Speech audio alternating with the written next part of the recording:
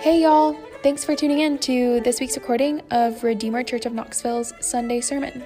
We're really glad to have you with us because we know that there are a million different podcasts that you could be listening to right now. So we're thankful that you've chosen to spend some of your day with us. We hope that this recording will be an encouragement to you and that God, by His Spirit, will use His Word to remind you of Jesus' love. If you would like to reach out to us, we would love to hear from you. To do that, please email us at office@redeemerknoxville.org. We also want to give a quick thank you shout out to Evie Andrus and Parker Green, who you hear playing our awesome intro and outro music here each week. Lastly, if you'd like to support Redeemer in her mission to Urban and University Knoxville, please visit www.redeemerknoxville.org and look for the little give button in the top right corner. Thank you so much, and here is this week's sermon. Good morning. My name is Rob Herron, and I'm the assistant pastor here at Redeemer. And if you're thinking, since when? Since last week. And it really is, it's wonderful to be with you. And we've started a new sermon series that we've entitled Stairway to Heaven on the Psalms of Ascent. Psalms 120 through 134. And these were the songs that God's people, Israel, sang together as they made their pilgrimage up to the holy city, to Jerusalem, for 3 annual feasts. And we need, as a church, to learn to sing these songs. We still need them to get stuck in our heads and our hearts as we make our way to the heavenly city, the New Jerusalem, to see God face to face. And this morning we're looking at Psalm 122. You can follow along in your bulletin or in one of the Bibles that's been provided for you in the back of the chairs. So if you would, read with me Psalm 122. I was glad when they said to me, "Let us go to the house of the Lord." Our feet have been standing within your gates, O Jerusalem.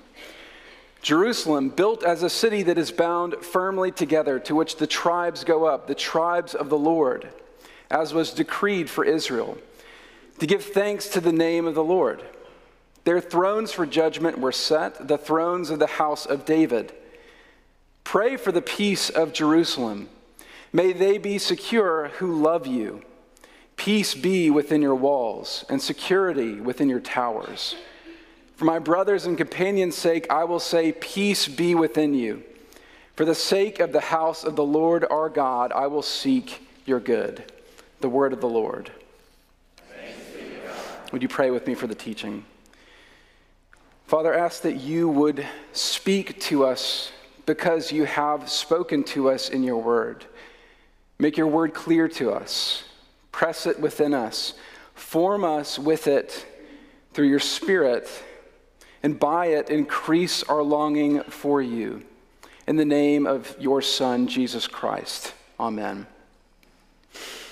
Every Sunday here at Redeemer, and I think I can say we now, but just barely, we love to acknowledge that there are so many other places you could be other than here. So many other things that you could be doing. You could be pouring on some sunscreen to go out to the Knoxville Racket Club to grab your favorite seat by the pool. You could be practicing your stand-up comedy. You could be writing your memoir.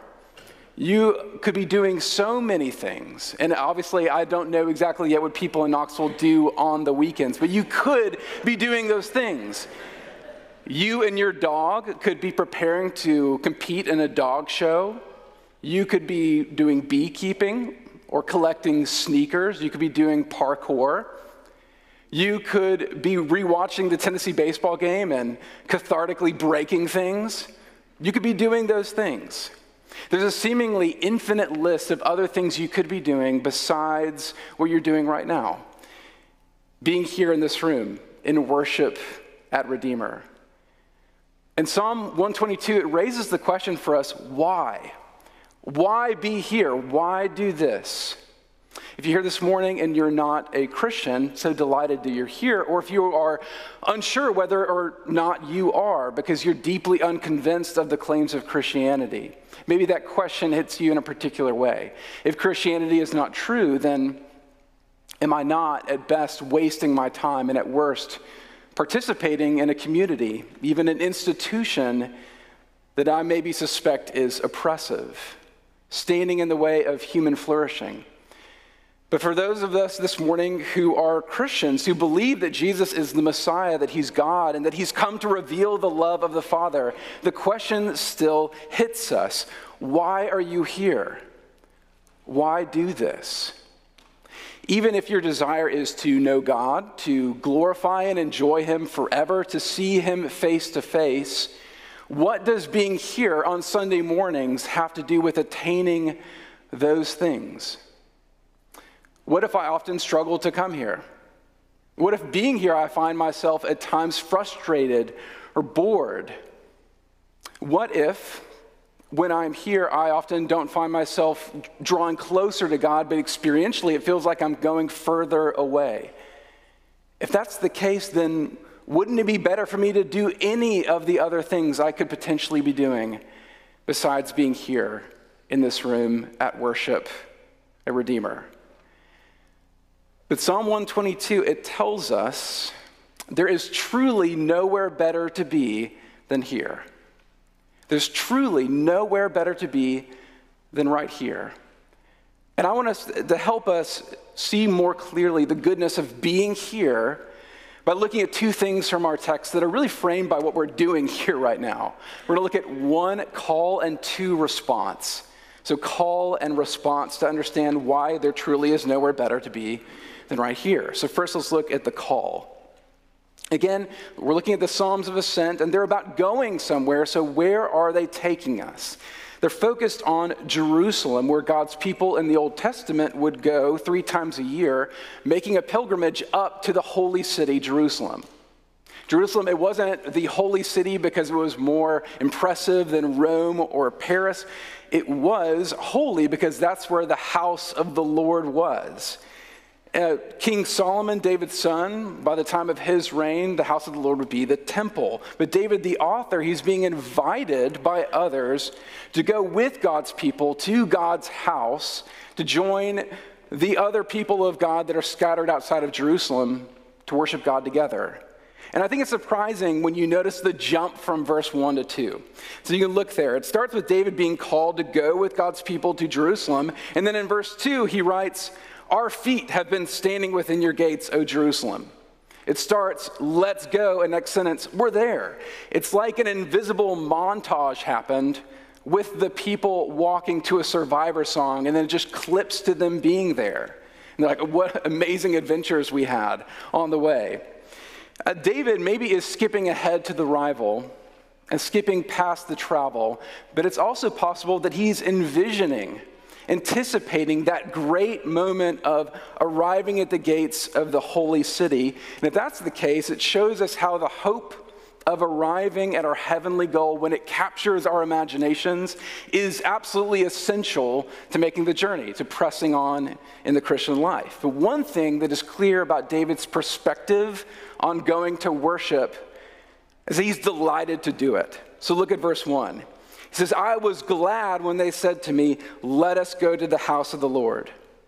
And our word glad, it seems so thin. It seems to only glance across the surface of the emotion that David is describing here. His soul is filled to the brim with anticipation and excitement and joy at the thought of arriving to worship with God's people. And I think that can feel so disconnected from our experience of having to go to church.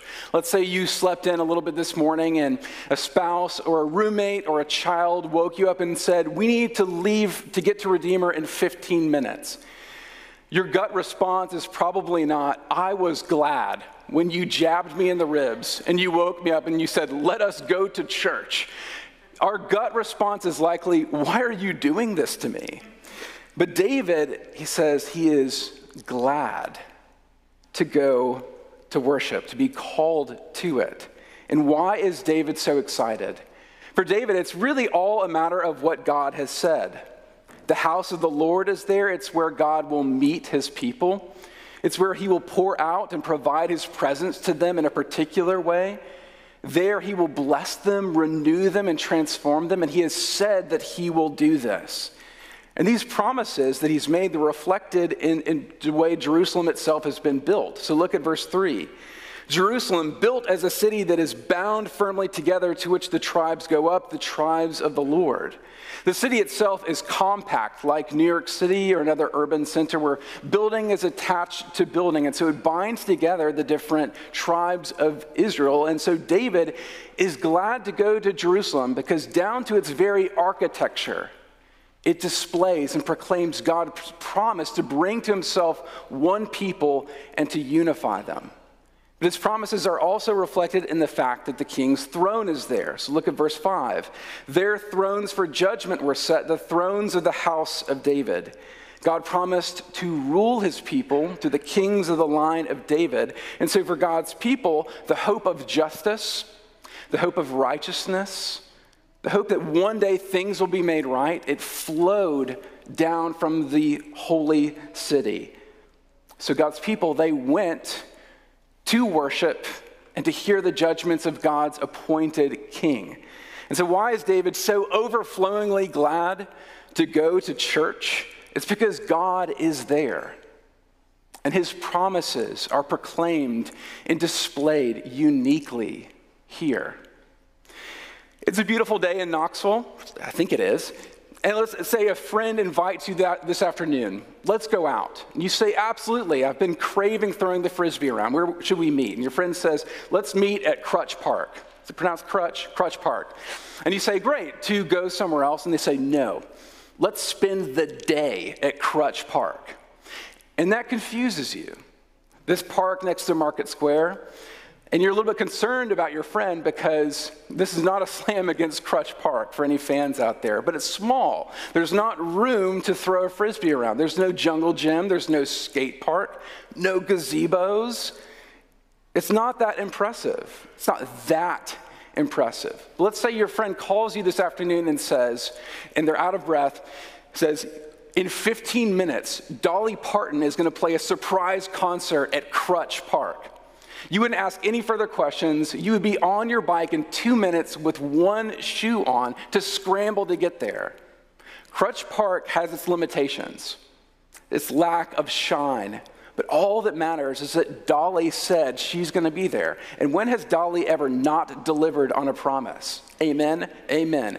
We are called in a very similar way, entirely similar way, to worship here because God has promised to be here. We're called to worship here because God has promised to meet us here. Christians are inheritors of this song. Inheritors that have been brought into God's promises that are met with a huge yes in Jesus. Through his life, death, and resurrection, Jesus has brought what the temple was, the house of the Lord, to greater depths in his body. And in him we have full access to the presence of God. And Paul tells us in Ephesians 2, we have been made members of God's household. United to Jesus, the church has been made a temple for the Holy Spirit, the fullness of God's presence. And so God has promised that when we gather together, he will meet us here to renew us and transform us, to bless us. And his promise is the key thing. It's either true or it isn't, right? If he hasn't promised to meet us here, then it doesn't matter how enjoyable or engaging our worship here is, it's all empty. But if he has promised, then we can be honest. There really are so many other places you could be than here, so many other things you could be doing than being here that would be more immediately satisfying than this. And I love what worship is at Redeemer. I'm too new for you not to hear me say that. I love it. But it's not that great. It's not that impressive. Proof, I'm not that great. I'm not that impressive. And yet, there is nothing better for us to do than to be here this morning because God promises to meet us here. And his promises are uniquely displayed and proclaimed in our worship together. And God is up to something here. Beyond our grasp or understanding, God, through our worship, is forming us in the direction of his goal for all things. The church's worship is the rehearsal for our identity, our life, and our hope. It's the rehearsal for our identity, our life, and our hope. In our worship together, you could say we are liturgically rehearsing. We're acting out the script of who we are, what we're meant for, and where we are going. And we do this not because we only need once a week to worship. We do this because we are always worshiping. Worship is the main thing that we were made for. And worship, praise, adoration, devotion is the accurate response to who God is. But as Sean said last week, our hearts are idol factories, constantly attaching our ultimate praise and devotion to things that are not God. Every day in every part of our lives, we are being taught to worship things that are not God, false gods, and so oppressive gods. You can say that we are always, at all times, even being liturgically invited to act out a script that tells us that who you are is who you make yourself. Your identity is something that you achieve. That tells you that the good life is about self-actualization, about becoming more and more independent, rather than becoming part of something that is bigger than yourself. We are at all times, when we go to work, when we wake up, when we absorb content or entertainment, when we scroll, when we prepare to go to sleep, we're being invited to act out a script that tells you that your hope has nothing to do with some distant God. Because after all, what has he really done to make your life better? This is happening all the time when we don't even know it. But when we are called together here to worship the God revealed in Jesus, we are being invited to act out the true story. James K.A. Smith, an author, he writes that worship incorporates us into God's story, which then becomes the script for our lives. We bodily here rehearse our identity together. We remember that we were lost, but we were found by a pursuing God of infinite grace who defines us by his love. We remember that the good life is being a part of his story and being with and united to his people. We remember that the hope that we have is not some uncertain, unsure thing. We are standing in the gates of the New Jerusalem because Jesus' kingdom has come, and it is within us, and it is among us, in part and one day fully and finally. He is establishing his justice, and the best is yet to come. This is the story that our worship invites us to remember and to act out and to be emboldened to live out in the rest of our lives. So that's the first thing. That's the call to worship. God calls us to worship because he meets us here to remember his promises and to rehearse the true story. And because of that, it's not only good to be here, there's nowhere better to be than here, truly. So let's look at the second thing. Seeing the call, let's look at the response. So David and the other pilgrims, they're called to go to the house of the Lord. How do they respond to the call to worship? Well, first, they respond by going. They make the trip, but they also invite one another. It's not primarily an individual trip where they all just end up there and say, funny seeing you here. It's a pilgrimage they make together to be together. But also, second, they respond by delighting to go. It's not drudgery.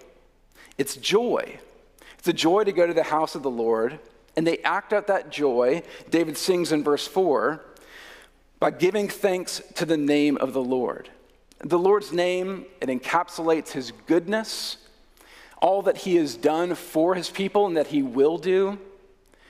So worship is a delight, because our God is the source of all delight. Worship is good because our God is good. We get to worship this God because it makes us alive. And so the response of worship is just by its nature an act of gratitude. The second, they do it by delighting to go. And third, the response to the call is to pray for the peace of Jerusalem. So look there at verse 6, starting there.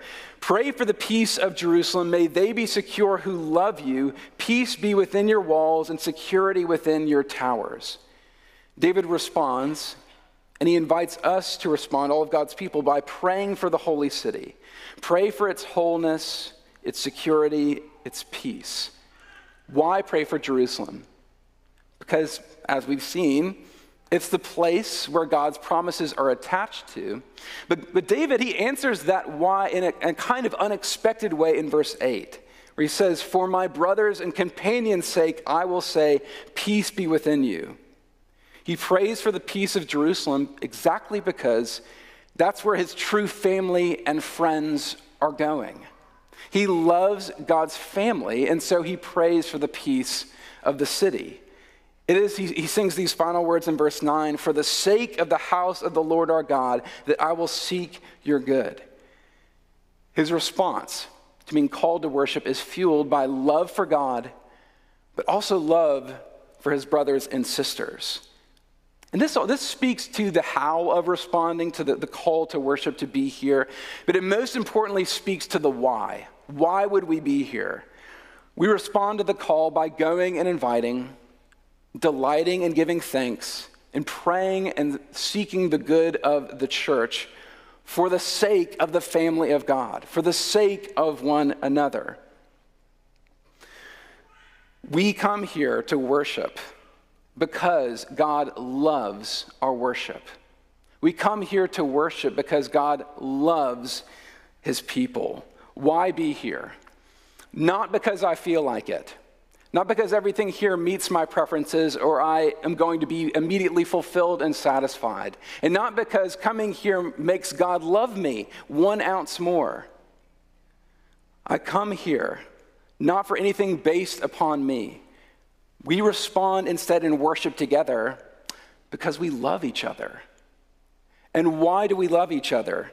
Not because we feel like it, not because the church is filled with people who are especially lovable. No, proof, see me. We love one another because God loves his people. God has graciously poured out his love into us. And if we are learning and enjoying his love, then we will begin to love what he loves, which means we will love the church. And if we grow to love the church, then we will join in its worship. And in that way, as we join in the church's worship, we will find that there truly is nowhere better to be because we're with God's people. And God loves his people, and he loves their worship. We won't be able to help but love what God loves. I think we know from experience that the things that we love are so intertwined with what other people love. We love Tennessee football because our dads or our moms love Tennessee football. I love Southern food, not just because it's yummy and delicious. I love it because my grandmother, whom I loved, she loved it. And she perfected it. I've been thinking recently about my favorite comedies, movies. If you ask me what they are, I can tell you that I love them. But I have this experience recently when I try to go and watch them, they may get a few chuckles out of me, but I have these entrenched memories of crying, laughing, watching them with friends whom I love. Because it's so hard to separate the things we love from the people we love. And that doesn't make what we love less authentic. It's just the way things are. And it reflects the way God has designed us. He's designed us to love him, to be full of his love, and then to learn to love what he loves. Which I think shows us coming to worship will be our delight, not to the extent that it's impressive, not to the extent that it matches all of our preferences, but to the degree that our hearts are being shaped by the love of God. As his love shapes us, we will delight in what delights him. And what delights God the most, besides just being himself, is his people's responsive worship. But we experience the church's worship, and we probably find it underwhelming. We may wish that the music were louder or softer, faster or slower. We may likely wish that the preacher were a better communicator. We may come here and find ourselves bored and tired and frustrated, and then frustrated and angry and tired that we feel that way. But what changes our experience in worship is not working to just feel differently and not just changing our preferences. What changes our experience in worship is the truth that God delights in our worship. And if that captures our imagination, how can we not grow to love it? God delights in our worship with our shaky voices and imperfect notes, coffee breath, annoyances, our shaky and creaky knees as we stand and sit. God delights in our worship. Mumbling and grumbling as we come, God delights in our worship. Why? Because Jesus is our priest and our king who has in himself offered up himself perfectly to the Father and now brings our worship perfected in him to the Father. God delights in our worship because of Jesus and because he loves us. And he delights for us to do what he made us to do, which is to worship him. For us then, we respond by coming and delighting to be here because we're learning to love what God loves. But really more to the point, we're learning to love one another. We respond to this call to worship by loving one another. And also, our response here in worship together is the chief act of worship. On the one hand, our worship here, what we're doing right now, it's completely vain if we do not love one another. What good is it? What sense does it make to worship alongside someone that God loves and sent Jesus to die for, and then to hate that person? No, authentic worship, it invites us, it compels us to love one another. And at the same time, being here together, worshiping together is the chief act of loving one another. Again, it's not the only act, but our response to love one another, it begins here. Because it's here that I learn and I remember that my identity, it's distinct, but it's never separate from who you are. I learned that who I am is always joined to who you are because we are both defined by the kindness of our Redeemer.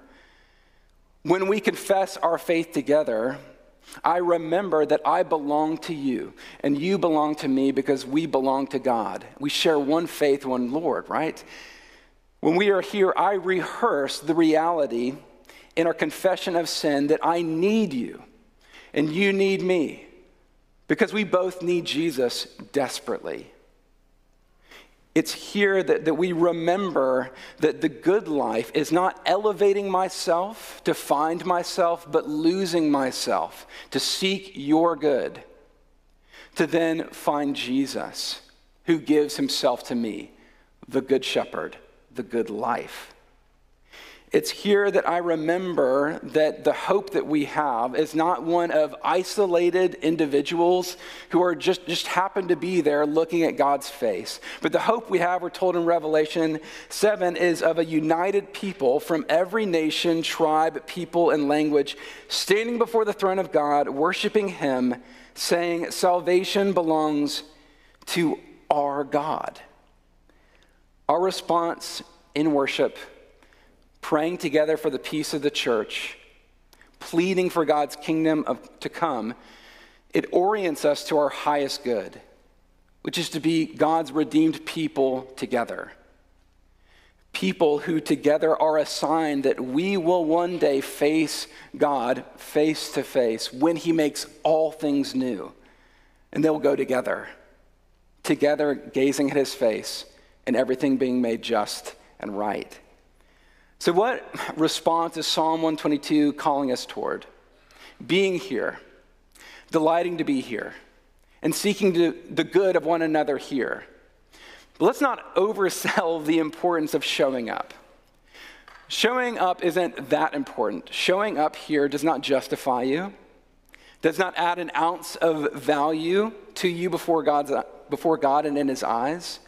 And if that's the case, showing up or not showing up cannot in any way change our commitment to love any and all people that God puts in the way of this church.